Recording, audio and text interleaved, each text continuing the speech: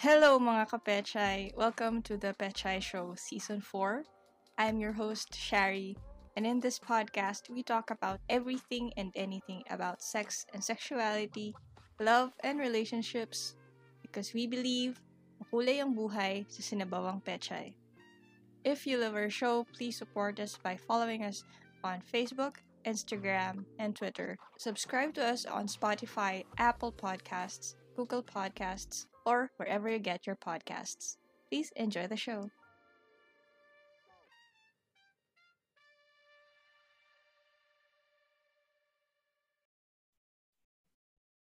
Good evening mga kapechay. Welcome to round 36 of the Pechay Show, and for this episode, we have a special guest. We will be talking about voice kinks, a topic that's quite close to me personally, and also to a lot of listeners na have reached out to me when I asked them about this. And it's nice to know that we are not alone. And it's a, I guess you could say, a lesser known kink or fetish, if you want to call it that. But once you talk to people, it's actually quite common. Our special guest is a fellow podcaster. He is the host of a few shows. Andyan na yung The Jappy Hour podcast and The Normie and the Nerd previously. But tonight, we will be talking about his latest venture, Boyfriend on Demand. Please welcome Joshua Von Drake. Hi! Hey, How are hello, what's ya? up? Kamusta Good ka evening. naman? I'm good.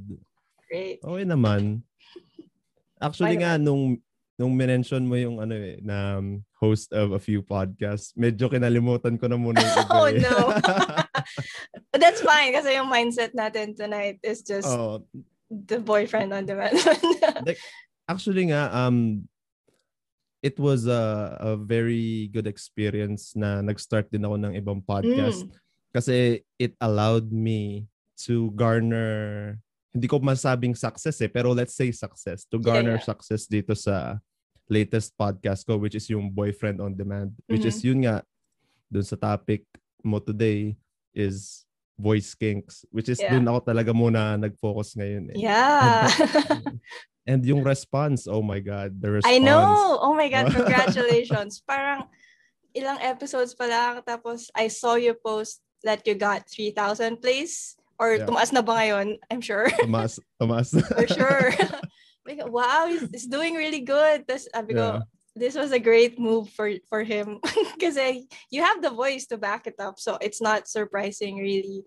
As you know, madaming kinky people out there, and I think podcasts are a great way for them to kind of discreetly explore that na with like-minded hosts, kumbaga. Yep. Okay, so tell us a little bit about for those who are not yet followers of your show. Tell us about Boyfriend on Demand. Okay. So basically, Boyfriend on Demand is an ASMR/role play podcast na parang it's sort of an experience to have a boyfriend na sasabihin sa'yo yung mga gusto mo marinig. Kasi, in real life kasi, I'm not really vocal, which is na-bring up na yun, na-bring up na siya ng real life girlfriend ko. Sorry guys, sorry sa mga listeners ko. Pero yeah, we lost listeners. Pero yung girlfriend ko kasi na-open up niya sa akin na hindi daw ako open, kumbaga vocally. Hindi ako touchy-feely, hindi ako mahilig magsalita eh. And so parang ito yung way ko na to compensate for that. Kaya nga siya yung number 1 fan ko eh. Laging nakaabang that's ko. so sweet. Okay, kasi I was gonna ask you later kung how she feels about the nature of it all, and I'm guessing based on sinabi mo, he supports it. Oh, 100%. Actually nga, siya pa minsan nagbibigay sa akin ng mga episode ideas. Nice. Lalo na Lalo na kapag like meron siyang gusto marinig sa akin na hindi ko masabi sa kanya. So, ginagawan ko na lang ng episode. Oh my God. Para... Babe, pakinggan mo na lang yung episode tonight. Yeah. Oh my God. No, magkaiba kasi kami ng ng kumbaga yung so-called love language eh. Right. Siya sa speech, sa spoken or something or other. Ako kasi more on quality time and the actions. Right. Nagets mo naman. Pero yeah. So pag actually nga yung quality time namin usually involves us doing other things, separate things. Like siya manonood and then I'll play video games and then para sa akin just being together, enough, right? Yeah. That's enough for me. Pero siya nga naghahanap nga siya kumbaga conversation sa akin. Verbalize. Yeah. Yun yung word na hinahanap ko pa kanina pa. Okay. So, where did you get the idea? Parang what inspired you to start this podcast? Oh, actually maganda yung story niyan eh. Okay, tell us. I'm sure lahat naman siguro, I mean 2021 na, I'm sure lahat familiar na sa concept ng ASMR eh. Yeah. And so madami na nagsuggest sa akin na gumawa ako ng ASMR content like way before I even started a podcast. So, kapag parang pasok sa isang tenga, labas sa isa kasi parang sabi ko, ay, hindi ako dito, baka sabi-sabi lang na maganda yung boses ko. And, kasi pag pinakikinggan ko yung sarili kong boses, yeah. Diba? Parang hindi ko mahanap yung sinasabi nilang maganda daw. Pero anyway, nagkaroon ng PPD game night. Oh my God, I was there. Yeah, yung first one na pinuntahan ko, and then I think that was the first time na nakilala ko kayo, you guys on with faces. Sa Zoom. With faces, yep, yeah. And then nung nagsalita ako, and then everybody was like, oh, deep yung voice niya. And so girls. yung mga girls and yung mga women at heart. Yeah. And then si Bullet from Mad in Manila. Yeah. Hi Bullet. Yeah, sinabi niya sa akin na bakit daw hindi ako mag-start ng ASMR content kahit magbasahin ko lang daw yung mga ingredients sa mga sabon-sabon or whatever. Yeah.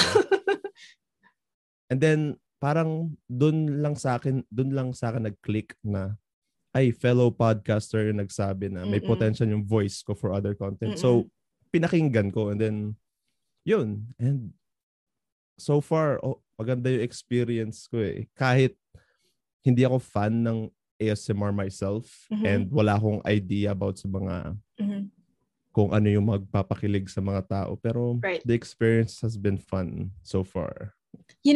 I think it was last year. I was doing research, quote unquote.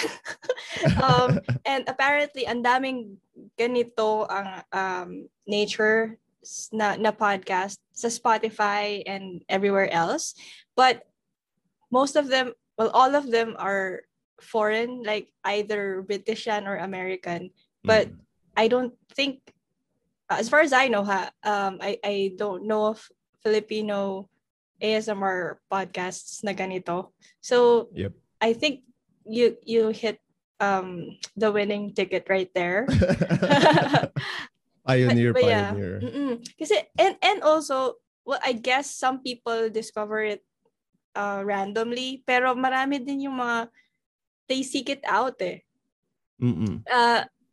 When I told people na fans ng show na, hey, I'm gonna interview this person and we were gonna talk about this and he has a show na ganito. But even before that, people were asking, uy, may alam ka bang magandang ASMR podcast or YouTube page or something? Kasi they really want it. I mean, it's something they find satisfying to listen to. So, ayun. While I was doing parang research for this podcast, sa YouTube ako naghanap eh. And then pag nakikita ko yung mga views, like 500,000 views, and Yeah. then like 1 million subscribers, like, what the fuck is going on? Like, Yeah. people are really listening to ASMR stuff. Yes. Tapos yung mga comments pa is mga, I wish I had a boyfriend like this, yada Yeah. yada. Oh Yeah, my yeah, yeah, God. yeah. Kasi a lot of people are saying that parang the world has been overexposed sa porn. So parang desensitized na tayo sa visual, sexy Medium, stuff. yeah. And parang when people discover this kind of media, parang it's a whole new experience kasi they have to use their imagination at the same time while they listen to it, which kind of makes it a whole new parang level for them. Yep. Sa Reddit, sobrang sikat yan. So if you don't do it yet, you should share your things there. Actually nga, I started sharing on Reddit din eh. Mm. First time kong dumagdag yung karma ko sa Reddit. Congrats. Yeah, there are a lot of kinky people sa Reddit. Yeah. So you mentioned earlier na your girlfriend gives you parang plot lines and Yep. and ideas for episodes. But besides that, I would like to think may iba ka bang sources for content, like next episode ganito yung gagawin ko? Well, actually yun yung part na medyo nahihirapan ako kasi yun nga, I'm not really into ASMR myself. So but outside of my girlfriend, sa mga girlfriends, female acquaintances, and sa mga gay friends ako nanghihingi ng kumbaga, like mga scenarios, mga fetishes nila, ano ba yung mga gusto nilang, and sila yung mga nagbibigay sa akin, and then I just roll with it. And then minsan, ito nga actually ito yung parang naging sign sa akin na parang the podcast is slowly gaining traction is when listeners of the show would start emailing me na ito yung gusto nilang marinig sa next episode. And kasi first time kong na-experience yun na like actual fans. Yeah. It's a good feeling, no? Yeah, sobra. Yeah. Ganyan din ako nung umpisa. Parang nobody's listening. Tas biglang may magbe-message out of the blue na, uy, I listened to this. I liked it. Maybe next time you could talk about this and that. Parang ganyan. Yeah, it's a great feeling na people actually relate to what you're saying and they appreciate your content. Actually, yun yung parang the difference between my previous podcasts and this one. Kasi hindi ako relatable masyadong tao eh. Okay. Sa totoo lang, hindi ako masyadong relatable. Like, tsaka, I think may boses ako pero hindi ako ganun kagaling mag-deliver ng message na kumbaga parang makaka-attract or makaka-trigger na emotion. Right. So I think yun yung weakness ko eh. Pero pagdating kasi dito sa ASMR stuff, kahit hindi mo masyadong mahugot yung emotion nila. Pero dahil sa boses kaya iba naman yung nati-trigger, yeah. Oo. Yeah. Okay, so obviously may fan base ka na. But have you ever received, pwera dun sa mga parang suggestions or stories, have you ever gotten compliments or probably but suggestive comments dahil sa voice mo? Meron. to be perfectly honest, meron. May mga nag-email sa akin na, oh, I listen to your show every night, wink wink and stuff like that. So alam mo na. Gets ko na eh. Okay, how do you respond to those kinds of messages?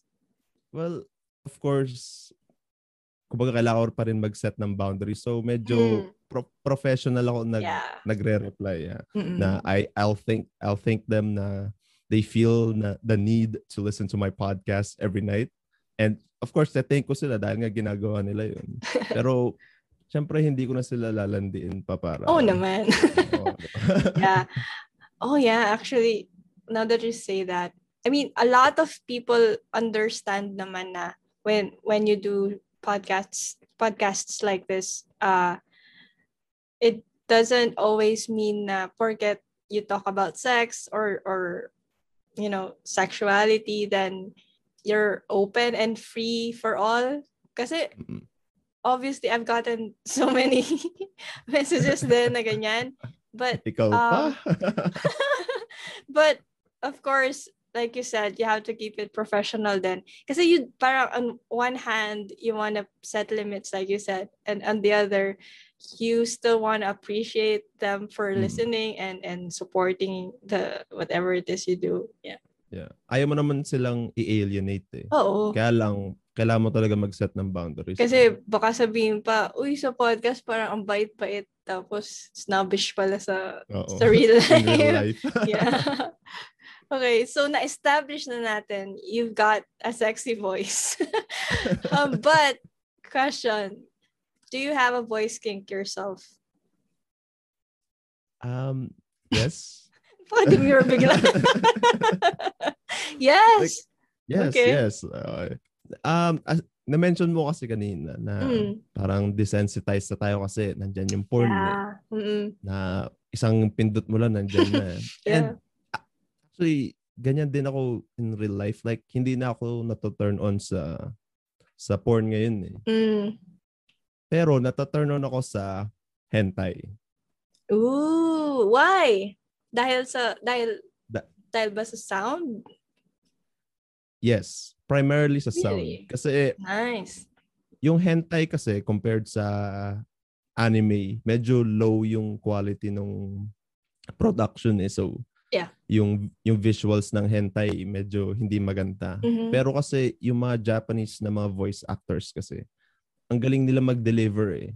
So doon ko parang na-realize na ay may voice fetish ako kasi kahit ipikit ko yung mata ko or kahit hindi ko natingnan yung pakinggan mo na lang.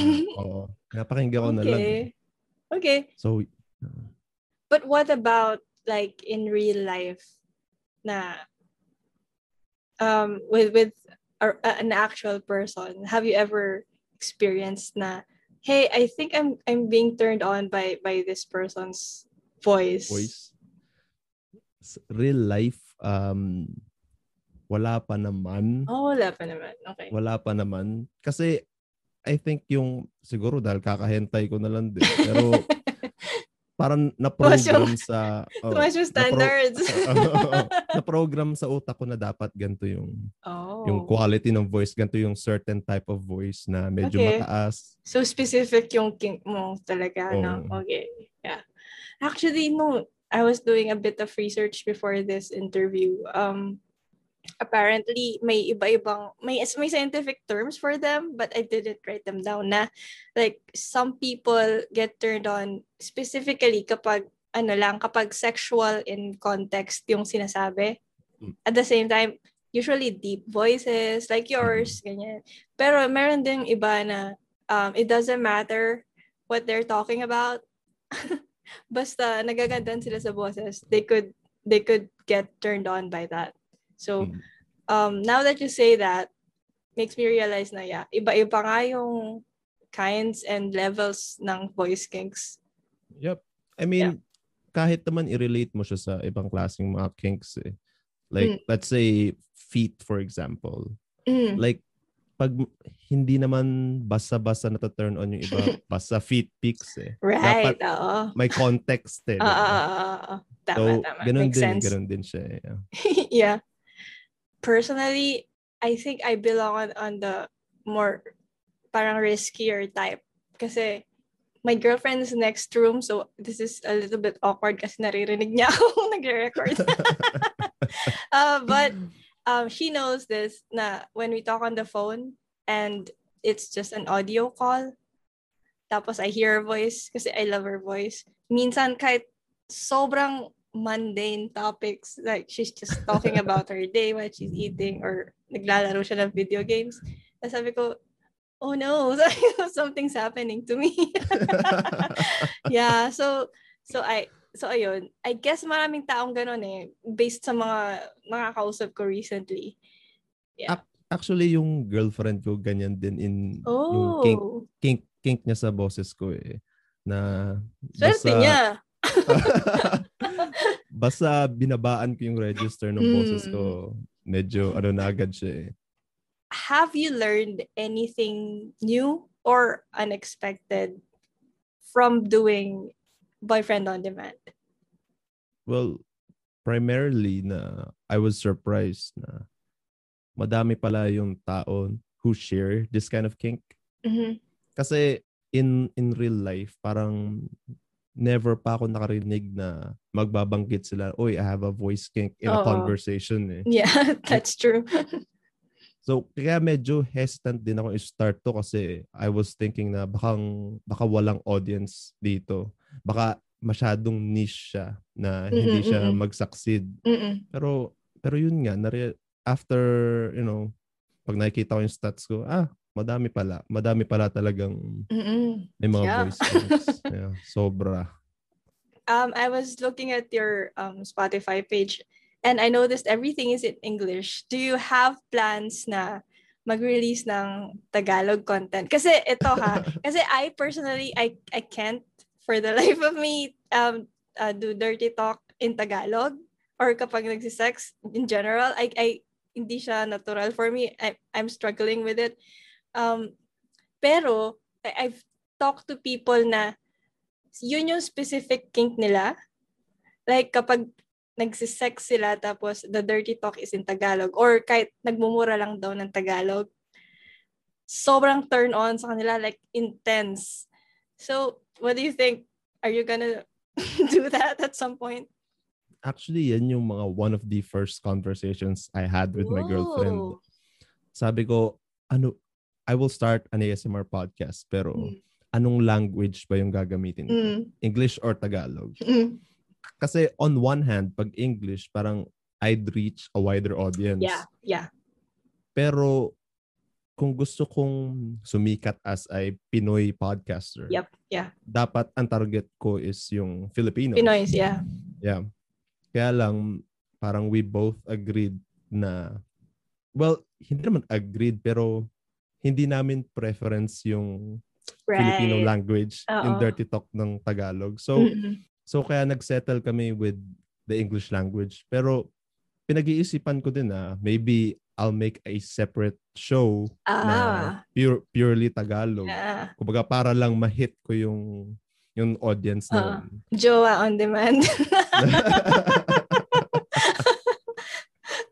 Oh my God. Okay. Has your podcast, since nafe-feel naman namin na malaking part ng show yung girlfriend mo with from the start, has it ever become a part of your personal sex life?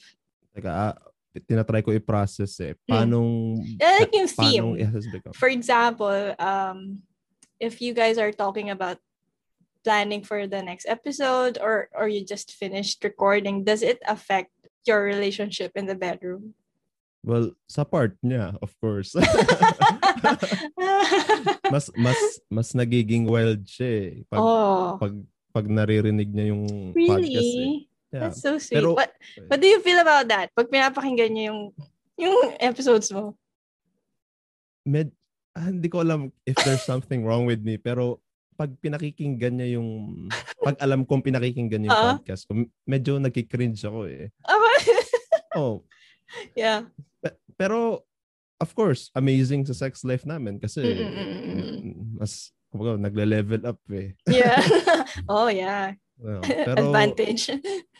Personally, hindi ako na-attract sa sarili kong boses. So, that's, oh my God. Yeah, it makes sense. Na-realize ko tuloy yung tanong ko. Pero yeah, doon sa part na yun, okay siya para sa girlfriend ko kasi nga nata-turn on siya lalo pag napapakinggan niya yung podcast ko. Nice. And then tina-translate niya into the bedroom. So nice. Good job.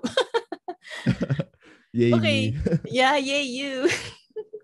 Ako din kasi na-cringe ako pag I'm listening to your podcast now.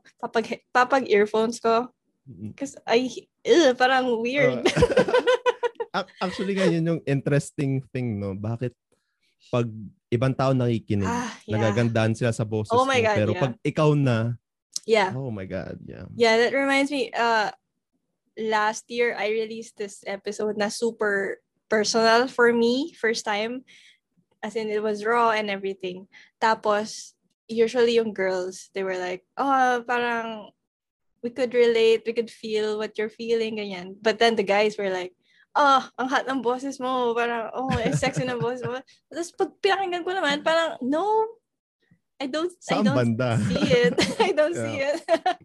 Yeah. same feeling. Do you have, since parang yung girlfriend mo of, I'm 6-7 years, has been your number one, has been your voice's number one fan. Meron ka bang words of wisdom or tips na i-share with people who have the same voice kink? Kung tips para sa may mga taong may voice Okay, kink. let's do it both ways, siguro. Okay.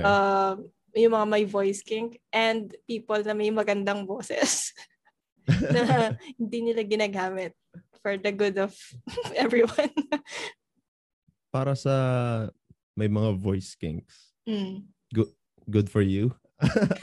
Kasi kumbaga mas wide yung range ng mga turn-ons nyo eh. Yeah. Kasi, di ba? So, good for you and then keep it up, di ba? Makinig lang kayo ng makinig ng Kinig lang kayo ng kinig. Para naman sa mga taong maganda yung boses pero hindi ginagamit, wag nyo na lang pakita yung mukha nyo. Kasi, I mean, ito yung reason bakit hindi ako nagpo-post ng pictures ko sa mga social media ko. Kasi ayoko ma-shatter yung parang experience. Right. Kasi gusto ko, pag pinakinggan mo yung Boyfriend on Demand, yung ideal guy mo, and hindi yung mukha ko yung papasok dun sa imagination. That's great. Parang yung fantasy is still buo, right? Para yung whole experience na yun is for you and you alone. Yeah. Ayoko na... Oo, kasi diba, your other podcasts, video sila? Yep. Yeah, oo nga. Kaya nag-transition ako sa audio only. Makes sense, yeah. Admittedly kasi, kumbaga, yung physical features ko, hindi naman para sa lahat eh. So, pag nakita ko ng fans ko or ng listeners ko, automatically, syempre, i-associate nila itsura ko dun sa boses ko. And so, I don't want that. Gusto ko talaga sa kanila lang yung experience na yun. Yeah. Sila na yung mag-imagine ng dream guy nila. Yep. Yeah, makes sense. Okay, this has been fun. I'm sorry kung nakailang reschedule tayo. But no problem. Thank you for saying yes right away nung in-invite kita. And I hope matuloy yung sinabi na, pinag-usapan natin the other day na live roundtable with fellow podcasters. Kapag safe na. Pag safe for na. Sure. Actually nga, I'm glad you invited me kasi I've always been a fan of your show. Aww. I think sinabi ko na yun sa'yo dati. Lalo na nung kasagsagan nung quarantine. Oo, napaka-active natin nun. So, yun. Actually nga, surprised ako wala si Jan ngayon eh. Oh yeah. He left the show after season 2 for napaka-busy niya kasing nilalang. Okay, before we end, please tell people where they can listen to Boyfriend on Demand and kung may iba ka pang projects. Okay, you could listen to Boyfriend on Demand on, of course, Spotify, Apple Podcasts, and Google Podcasts. Kung gusto nyo din sa YouTube, it's also available on YouTube. And anywhere else you get your podcast. I think nandun naman yung Boyfriend on Demand on like Breaker, Radio Public and stuff. Pero yeah, you could also follow me on my socials, Joshua Von Drake, at Joshua Von Drake, lahat naman ng socials ko yun. And as for upcoming projects, siguro abangan nyo na lang. Baka ituloy natin yung Tagalog on Demand. Trademark. Title work in progress. Ayaw niya yun. Okay, I'm not gonna keep you any longer. Thank you ulit. Thank you so much for coming. And thank you guys for listening. See you next week. Bye.